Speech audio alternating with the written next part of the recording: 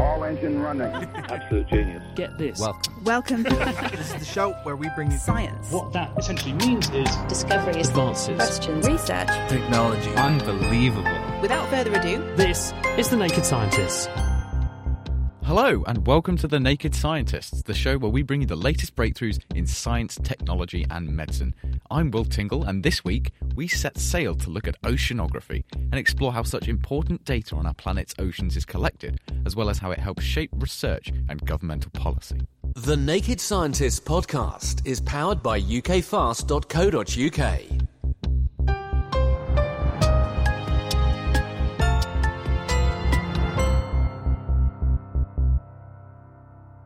Our planet's oceans are under significant stress. 40% of the fish caught at sea is bycatch and is killed without ever being eaten. Carbon dioxide entering the water from the air is making the seas more acidic and dissolving the shells of crustaceans and microorganisms like coccolithophores. And millions of tons of microplastics are affecting food chains and altering the development of some creatures. A paper just out shows that some sea urchin larvae aren't growing properly for this reason. But to solve a problem, you first have to understand why it's happening. And a key component is data. Unsurprisingly, when it comes to oceans, that means getting your feet wet. And a lot of marine study is done aboard research vessels. And one such vessel is the Royal Research Ship Sir David Attenborough. The ship, operated by the British Antarctic Survey, was launched in July of 2018, hosts the infamous autonomous underwater vehicle Boaty McBoatface, and cost £200 million to build. Now that sort of money means the research vessel packs a serious scientific punch. I got the chance to visit just before the ship set sail a few weeks ago, bound for Antarctica. I do remember, as a young budding zoologist, making a promise to my parents that one day I would meet David Attenborough. But as I turn the corner here at the docks at Harwich, I do have to say I remember him looking a bit different on the telly. But regardless, it does sound like we're going to be treated to a tour of this ship, including the labs and the data centre. But before that, we have a couple of very special interviews to do up on the bridge. So let's go and have a look.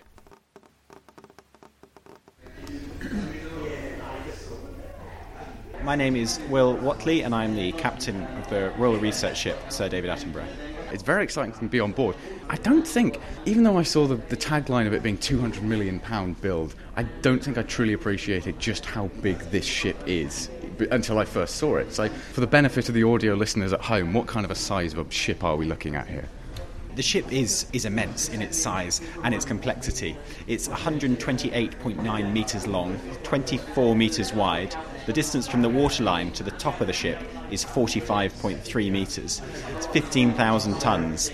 But the actual technology density within the ship is the thing that's really big. It's so dense. There's so much capability packed into one hull, and it's really unique in that regard. The ship does have really good ice-breaking capability. The ship is designed to actually ride up on top of the ice and break it with the weight. The design specification for the ship is to be able to do 3 knots in 1 metre thick ice. We can break stuff a bit more than that at slower speeds. And last season we completed our ice trials in the Antarctic very successfully, and the ship was really manoeuvrable and performed very well. You're off on your second voyage now to the Antarctic. How long is it going to take you to get down there?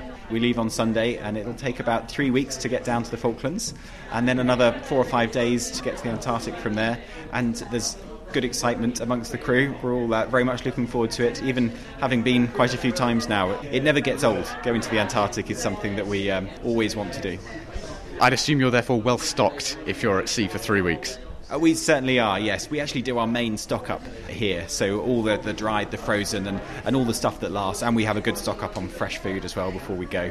And we've got all the cargo and the food and the fuel for all the Antarctic research stations as well. So we're not quite ready, we've still got a few days left, but we're nearly there. A ship of this size presumably has quite an impressively sized crew. We've got around 35 marine crew at the moment, and we could take about 55 scientists, so we could be up to 90 people in total, which is a fair amount. How long can you sort of stay at sea? Is there a particular length that you usually go between stocking up on land? Well, it very much depends on what we're doing and what the mission is. But the main figure is around 60 days, which is actually quite a long time. Within that time, you can achieve some pretty big science projects. What are the conditions like in the Southern Ocean? I've heard they're quite turbulent. I assume that there's countermeasures in place for the science going on here. There are. The ship's really well designed with those conditions in mind. So all the thrusters are really powerful, so we can actually stay on station in rough weather and keep delivering marine science, even in those rough conditions in the Southern Ocean. I'm Professor Maria Fox from British Antarctic Survey, and I'm leading a team inside the AI lab at BAS focused on automating route planning for this beautiful vessel that we are now sitting on.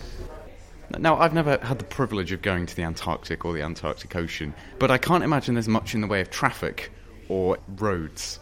So when you're using an AI to map out the best available course, what are you measuring? What are you taking into account? So you're exactly right. There's no road network, there are no traffic rules, but there are extremely complex, dynamic, hazardous environmental conditions.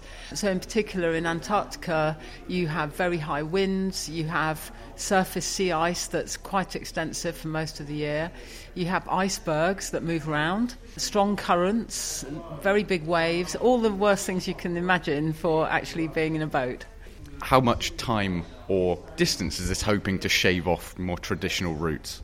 So it depends quite a bit, but what we know is that shipping accounts for the largest carbon emissions in polar science. So the goal here is to do what we can to reduce the carbon emissions of shipping in that context. And anything we can do is going to be beneficial.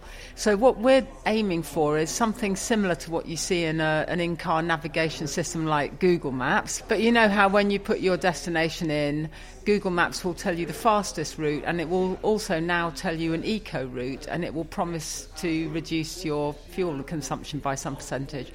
So we're aiming for a similar thing where the captain sets the goal of where they're trying to go, and we will generate alternative routes, fast ones, low fuel use, low carbon emissions, etc. And usually that involves trying to avoid travelling through the thick ice because that is extremely fuel expensive. And these measurements that you're taking, presumably a lot of parameters, are they coming from measurements taken on the boat or are they taken from satellites? Is it a mix of the two? It's a mix of the two. At the moment, the bulk of our data comes from satellites. So we have several different forms of data, but it can be seen as measurements of quantities like current or wind or sea ice at particular geophysical locations in the ocean. So we get that data from satellites primarily, but historical data sets, even forecast data sets, weather forecasts, sea ice forecasts and so on. So yes, lots of different kinds of data, but it has to be given to us in a way that we can relate to locations in the ocean. And as you said, marine vessels account for a great amount of the emissions that we produce. So this is an AI being attached to a flagship boat, very expensive, high-end, a wonder of science type thing. But presumably in the future there is scope to attach this to all kinds of marine vessels so that we can, everyone can have their go at shaving what emissions they can off their marine journeys. Yep, that's a great question. So our code is all open source now. We made it open source just a few weeks ago. So anybody who wants to try doing some automated route planning in the ocean can use our code and also hopefully collaborate with us or raise issues and discussion with us, because that's the goal of open source code development. I'm Dr. Kelly Hogan. I'm a marine geophysicist and I work at the British Antarctic Survey. Most of my job involves coming on research ships like the Sir David Attenborough to collect data in the field around places like Antarctica and Greenland, and then I take it home and analyse it and try to understand what's happening. What we're looking at here actually are some echo sounders, and those are instruments that are on the bottom of the ship that send sound down to the seafloor, and then we listen back for the echo, and we do various things with that information. So the one over here on the left-hand side is something called a multibeam echo sounder. It basically maps out the depth to the seafloor, and we get a nice 3D image of the seafloor, and these marks that you're looking at here, which are sort of big stripes or gouges on the seafloor, are where icebergs have ploughed through the muds and the sands that are down there. Another kind of echo sounder that we have here looks just straight down from the ship and straight back up again, and we get the layers of sediment that are there on the seafloor and just beneath. And we use that to, if we want to take a sample from the seafloor, we use that to see where there might be good layers to go and target. And what are we hoping to find when we sample these samples? Well, a lot of my research focuses around understanding where ice used to be and how it maybe retreated or decayed away in the past. The reason that we want to do all this now is because as our climate is warming, we're looking at trying to understand how an ice sheet might respond to either a warmer atmosphere or warmer air or warm waters getting close to the ice and melting them. So what we can do if we take a sample of the sediments, for example, we can tell things like, did the ice decay away by melting into actual meltwater that went into the oceans, or by chopping off lots of icebergs and dropping big pebbles and sands? So we can actually tell that from the sediments that we recover from the seafloor. Once we have all this useful information, how are we hoping to communicate it to the policymakers or the general public? Yeah, that's a fantastic question. I mean, we always work really hard to pass on the information that we find to both policymakers and the public. That can be through stories on media or social media for the general public, through our website, through tweets, through videos. There's lots of outreach that we do with schools and education. It's really important to pass this on to the younger generation now coming through. You know, they have the energy for this. They are the ones inheriting our planet. It is difficult to get the right information to policymakers, but we do the very best we can in terms of getting the key results to them in key bits of policy documents like the Intergovernmental Panel for Climate Change, the IPCC reports. You know, a lot of our key results for Antarctica and Greenland will go into those documents, and that's what policymakers use to help their planning and help them make their decisions. My name is Dr. Elaine Fitzcharles. I'm the Senior Laboratory Manager for the British Antarctic Survey. So you brought me down here to the labs. Now, this is eerily reminiscent of A-level chemistry labs here. It looks, I'm sure you won't mind me saying, a bit bare at the moment, save for a few fumigation hoods. Presumably there's something a bit more important going on here than me setting fire to my lab coat. This is the main laboratory that we're in. It is very much a large open space, but the intention is that when we have science cruises on board, the scientists can bring their own specialist equipment on board to use when they're here. So it is very much just space for them to fill, and it will fill when we have a science cruise. It's massive. It's really big, and it goes on. So we have 13 laboratories on this ship, and we also have 4 additional container laboratories that are very specialist in their function that we can bring on board when the science needs it. So it's a massive amount of space to be able to do science in.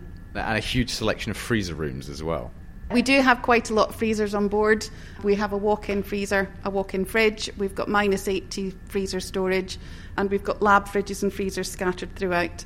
But because we collect things that are in the cold, we have to preserve them in the cold to bring them back.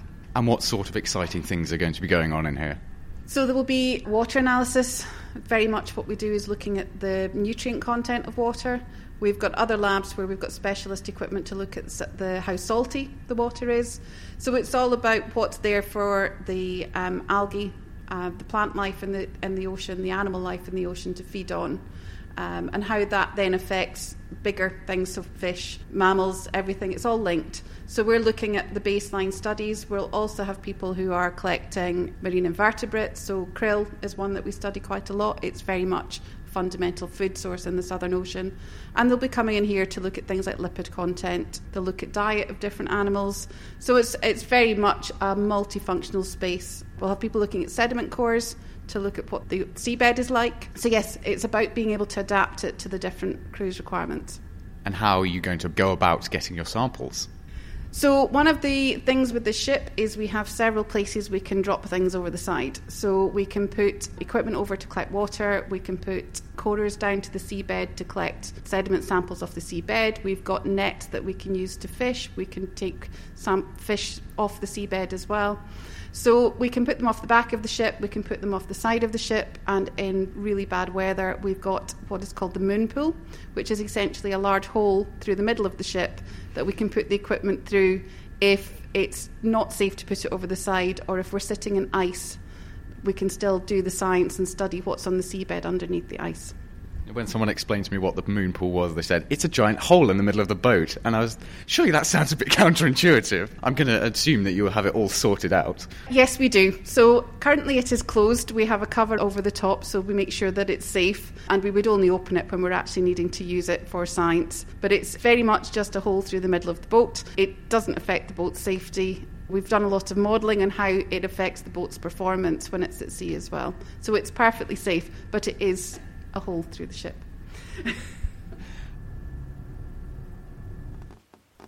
I've had to huddle back into my car because the weather here is doing its best Antarctic impression, but hopefully that gives you some idea of some of the many wonderful things going on during this ship's expedition to the South Pole. And to the RRS David Attenborough, bon voyage. And I'm sure you'll be pleased to know that the ship survived its voyage through the Atlantic and is currently docked up in the Falkland Islands for a resupply. The Naked Scientists podcast is produced in association with Spitfire, cost-effective voice, internet and IP engineering services for UK businesses. Find out how Spitfire can empower your company at spitfire.co.uk. Music in the programme is sponsored by Epidemic Sound, perfect music for audio and video productions. You're listening to The Naked Scientist with me, Will Tingle, and this week we are doing a deep dive into how our oceanographic data is collected, and then how it's used to form research into our planet's climate and policy. So now that we have seen where much of the oceanographic data comes from, next comes the task of turning that raw data into something like a model or a map that people can use. Emma Boland from the British Antarctic Survey specialises in modelling the Antarctic Ocean to see how the changes in salinity and carbon dioxide are affecting how water around the South Pole moves. She takes much of her data from research vessels such as the Sir David Attenborough and spoke to me about how this collected data is behind the forefront of research and science policy. I mostly use computer models in my work. So I look at representations of the ocean, in something that's a bit like a version of Minecraft, but mostly just the ocean in it. And what we do is we do experiments on the ocean that we can't do in real life, but the models are only as good as our observations, because the only way to get a good model is to compare it with the observations to check if it's doing a good job or not. So we really, really need things like the Sir David Attenborough to go out and take these important measurements for us so we can check our models. And the Sir David Attenborough is particularly important because it's going to spend half the year in the Southern Ocean that surrounds Antarctica. The Southern Ocean is what we call a data desert. We really don't have very many good observations of the ocean there. That's partly because it's so inhospitable. It's got very strong winds, strong waves, and half the year there's lots of sea ice around, and also because it's just very far away and hard to get to. So every single measurement that the Sir David Attenborough takes is going to be really valuable. And what sort of data would you be hoping that it takes in order to help your research? Well, really importantly, we just need more measurements of basic things like temperature and salinity as we go down into the ocean. So satellites can look at the surface of the ocean, but they can't tell us what's going on in the inside. We really need to go out there and take physical measurements. So one of the things that the Sir David Attenborough will be doing is dropping pieces of equipment off the side that will go further down, deep, kilometers deep, to take temperature and salinity measurements from down deep. The other thing that's great about the Sir David Attenborough is it's really good to act as a mothership for lots of extra measuring equipment. So we'll send out things like Boaty McBoatface, which is what we call an auto sub. It's a little yellow submarine that's controlled from the ship, and we can send that out to take measurements under the sea ice where we can't get traditional equipment. Boaty McBoatface was tragically absent from my visit, which was a real great shame, but it's good to hear it's still doing good work. What is the data being sent back, helping to inform you about current movements in the South Pole and how that spreads out into the rest of the ocean? To understand what the measurements tell us, you first have to understand why the Southern Ocean is so important. So it might feel very far away. It is very far away from us here in Cambridge, but the Southern Ocean plays a really, really important role in the climate system. In fact, it plays a bit of an outsized role. It's about a third of the ocean, but it takes up about 3/4 of the heat and half of the carbon dioxide that the ocean takes up for us. So it really plays a kind of outsized role. We sometimes call it the lungs of the ocean. So a lot of heat and carbon dioxide from the atmosphere enter into the ocean there, and they get locked away for hundreds or even thousands of years. So it's doing us a great service in that if that heat and carbon dioxide wasn't taken up by the ocean, it would stay in the atmosphere and make the global warming that we experience that much worse. So it's doing this really important role, taking up heat and carbon dioxide, but we don't have very many measurements. So we don't really understand exactly what controls those numbers. So what determines how much heat and carbon dioxide go into the Southern Ocean? So we need more measurements to try and work out the processes that are going on down there. With a changing climate now that we have, do you expect these movements and these tides and these currents to change in any significant way? We do expect changes. So especially in the Arctic, we've got sea ice melting very rapidly. In the Antarctic, it's more of a mixed picture. We've got some areas that are losing a lot of sea ice, other areas where sea ice is growing. And that changes the amount of really cold, salty water around Antarctica. And that water then enters into the rest of the ocean and affects the whole of the circulation of the oceans. So we're already finding through the measurements that people take for the British Antarctic Survey on previous research cruises that these kind of currents are changing. The amount of cold, dense water that's being made around Antarctica is reducing, and we don't really know if that's going to continue into the future. And that's where the models come in.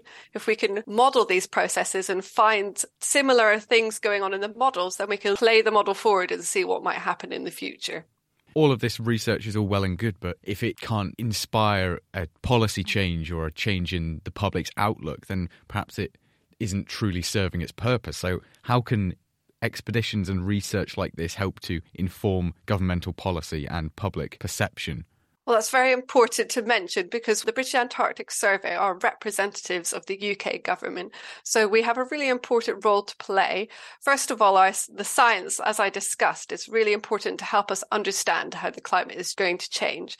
If we don't understand how the climate is going to change, we can't make effective policy to deal with that change. And the other thing is that where our work really highlights the importance of this amazing ecosystem out there. So all the wildlife that you see, even the wildlife that you can't see, there's very important ecosystems happening in the ocean with krill and all sorts of things. So the British Antarctic Survey's work in Antarctica, what we hope is that we can bring the importance of those environments home and inform the government and inform the public of how important they are, how important it is to protect them. I don't know if you remember on Frozen Planet a few years ago, some of our researchers revealed for the first time the extent of plastic pollution that was making its way all the way to those really pristine environments in Antarctica. And that had a massive follow-on impact on changing the way that the UK looks at plastic waste. So it's really important to keep raising awareness of the kind of importance of these environments and how they're changing. Emma Boland from the British Antarctic Survey. The extent of oceanographic data is not just for measures of physical changes to our planet's hydrologic systems. It also plays a key part in ecology and conservation. Indeed, a study out just this week shows that whales, which not only play a pivotal role in keeping ecosystems healthy, might also be so massive that they act as carbon sinks as well. I spoke to Heidi Pearson of the University of Alaska Fairbanks about how oceanographic data is vital to continued studies on ocean health and how much of a role whales might play in carbon storage. There are many ways that understanding the basic oceanography helps in conservation. And one big part of biological oceanography is this thing called the biological carbon pump, which describes how carbon gets from the surface layers of the ocean down to ocean depths. And with some of the research that my team has been doing, we're looking at how whales might play a role in the biological carbon pump. What kind of oceanographic data needed to be collected in order for this study to work? We need information on whale population sizes and whale mortality rates, body size, and then we need information on oceanic food web and photosynthetic rates and nutrient levels in the water, the depth of what we call the thermocline, the temperature gradient in the water. So this type of work really pulls together many aspects of ocean science, all tied to whales. And so what are some of the ways that whales can act as carbon sinks? Well, there's two main pathways that my team describes in our paper, and we separate them into what are called direct pathways and indirect pathways.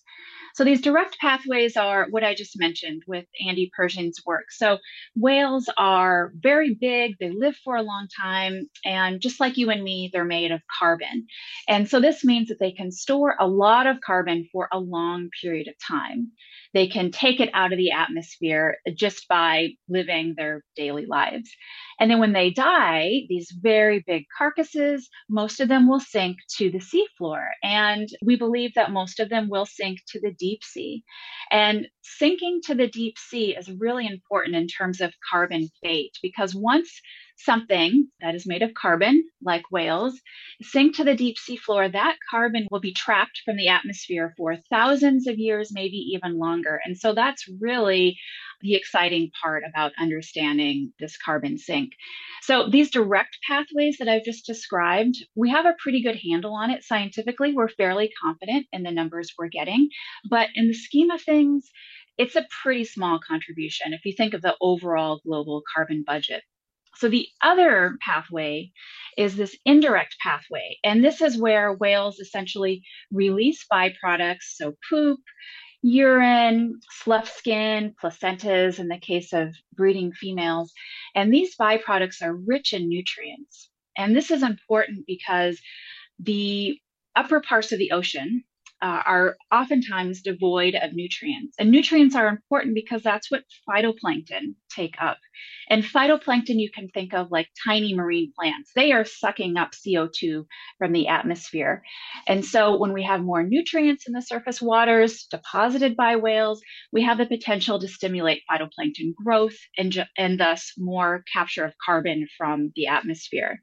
So that indirect pathway is a lot more intricate than those direct pathways. We have less scientific understanding of that, but we believe that there is more potential for carbon capture through that indirect pathway than the direct pathway. And if the ways that these whales can be carbon sinks are so far-reaching, primary and secondary, it sounds like a very difficult task of quantifying how much effect they have in terms of being a carbon sink. And indeed, is there a risk potentially of overselling their level of carbon capture? Yes, there is. And that was one of the driving factors for this paper. So as I mentioned, we have pretty high scientific confidence in some of these pathways, fairly low at the moment in these other pathways. And the risk is overselling the carbon benefit of whales. We just don't have the data we need to fully put a carbon value on all of the ways that whales might be helping to capture, store, and sequester carbon. And the risk is putting a value on whales, their carbon values, and then once we get the scientific data, we find out that it doesn't quite support it. And there have been some pretty high dollar economic figures put on the carbon values of whales that our team was concerned about. And so we were attempting to rein in the science on this. In our paper, we do put forth an economic framework that can be populated once we do get the requisite data in hand. But right now, we don't feel like we are at a place scientifically to put an economic figure on the carbon value of whales. But you would still be confident in saying that even if their level of carbon capture is not significant enough to warrant this kind of investment, it's still an extra reason as to why they should be conserved. It is, absolutely. So we know that whales make some contribution to carbon dioxide removal. What we don't know right now is the full scale. And another thing we're trying to do with this work is put what we call a confident lower bound on the ability of whales to remove carbon dioxide, saying, okay, they at least do this much. We think they have this potential, but we need more data to get there. We also advocate for the precautionary principle. So there's really no downside to conserving whales. It's a low regret, low risk strategy for conserving ecosystems as a whole. So we know that whales can help to keep ecosystems healthy. We know that they can help to combat the biodiversity crisis, which we're also in. And we also know they have these climate benefits. And so if we conserve whales, we know that there's a lot of ecosystem benefits that will occur. So it strongly advocates more oceanographic data to be collected. Yes, absolutely. And we have a great team. We've outlined some of the outstanding questions. We've outlined some research pathways. So I think we know how to get there. We just need a little bit more time and resources to answer all of these critical questions. Heidi Pearson, and the paper being discussed was published in Trends in Ecology and Evolution. So hopefully that gives you an idea as to the research going on in and around our oceans. The research that goes into studying our seas plays a pivotal role in understanding how the climate will behave in the future, as well as what we can do to preserve organisms at all levels of the food chain. A huge thanks to everyone at the British Antarctic Survey for hosting me, as well as Heidi Pearson. And that is where we must leave it for this week. Next time, it is our Best of 2022 edition, in which we take a look back at some of the weird and wonderful topics covered on the show in the past 12 months. See how many you remember. And then, in the new year, our first show back is a Q&A featuring a panel of big-brained experts. So if you think of any scientific quandaries in the meantime, send them over to chris@nakedscientist.com. The Naked Scientists comes to you from the University of Cambridge's Institute of Continuing Education. It's supported by Rolls-Royce. I'm Will Tingle. Thanks for listening. And until next time, goodbye.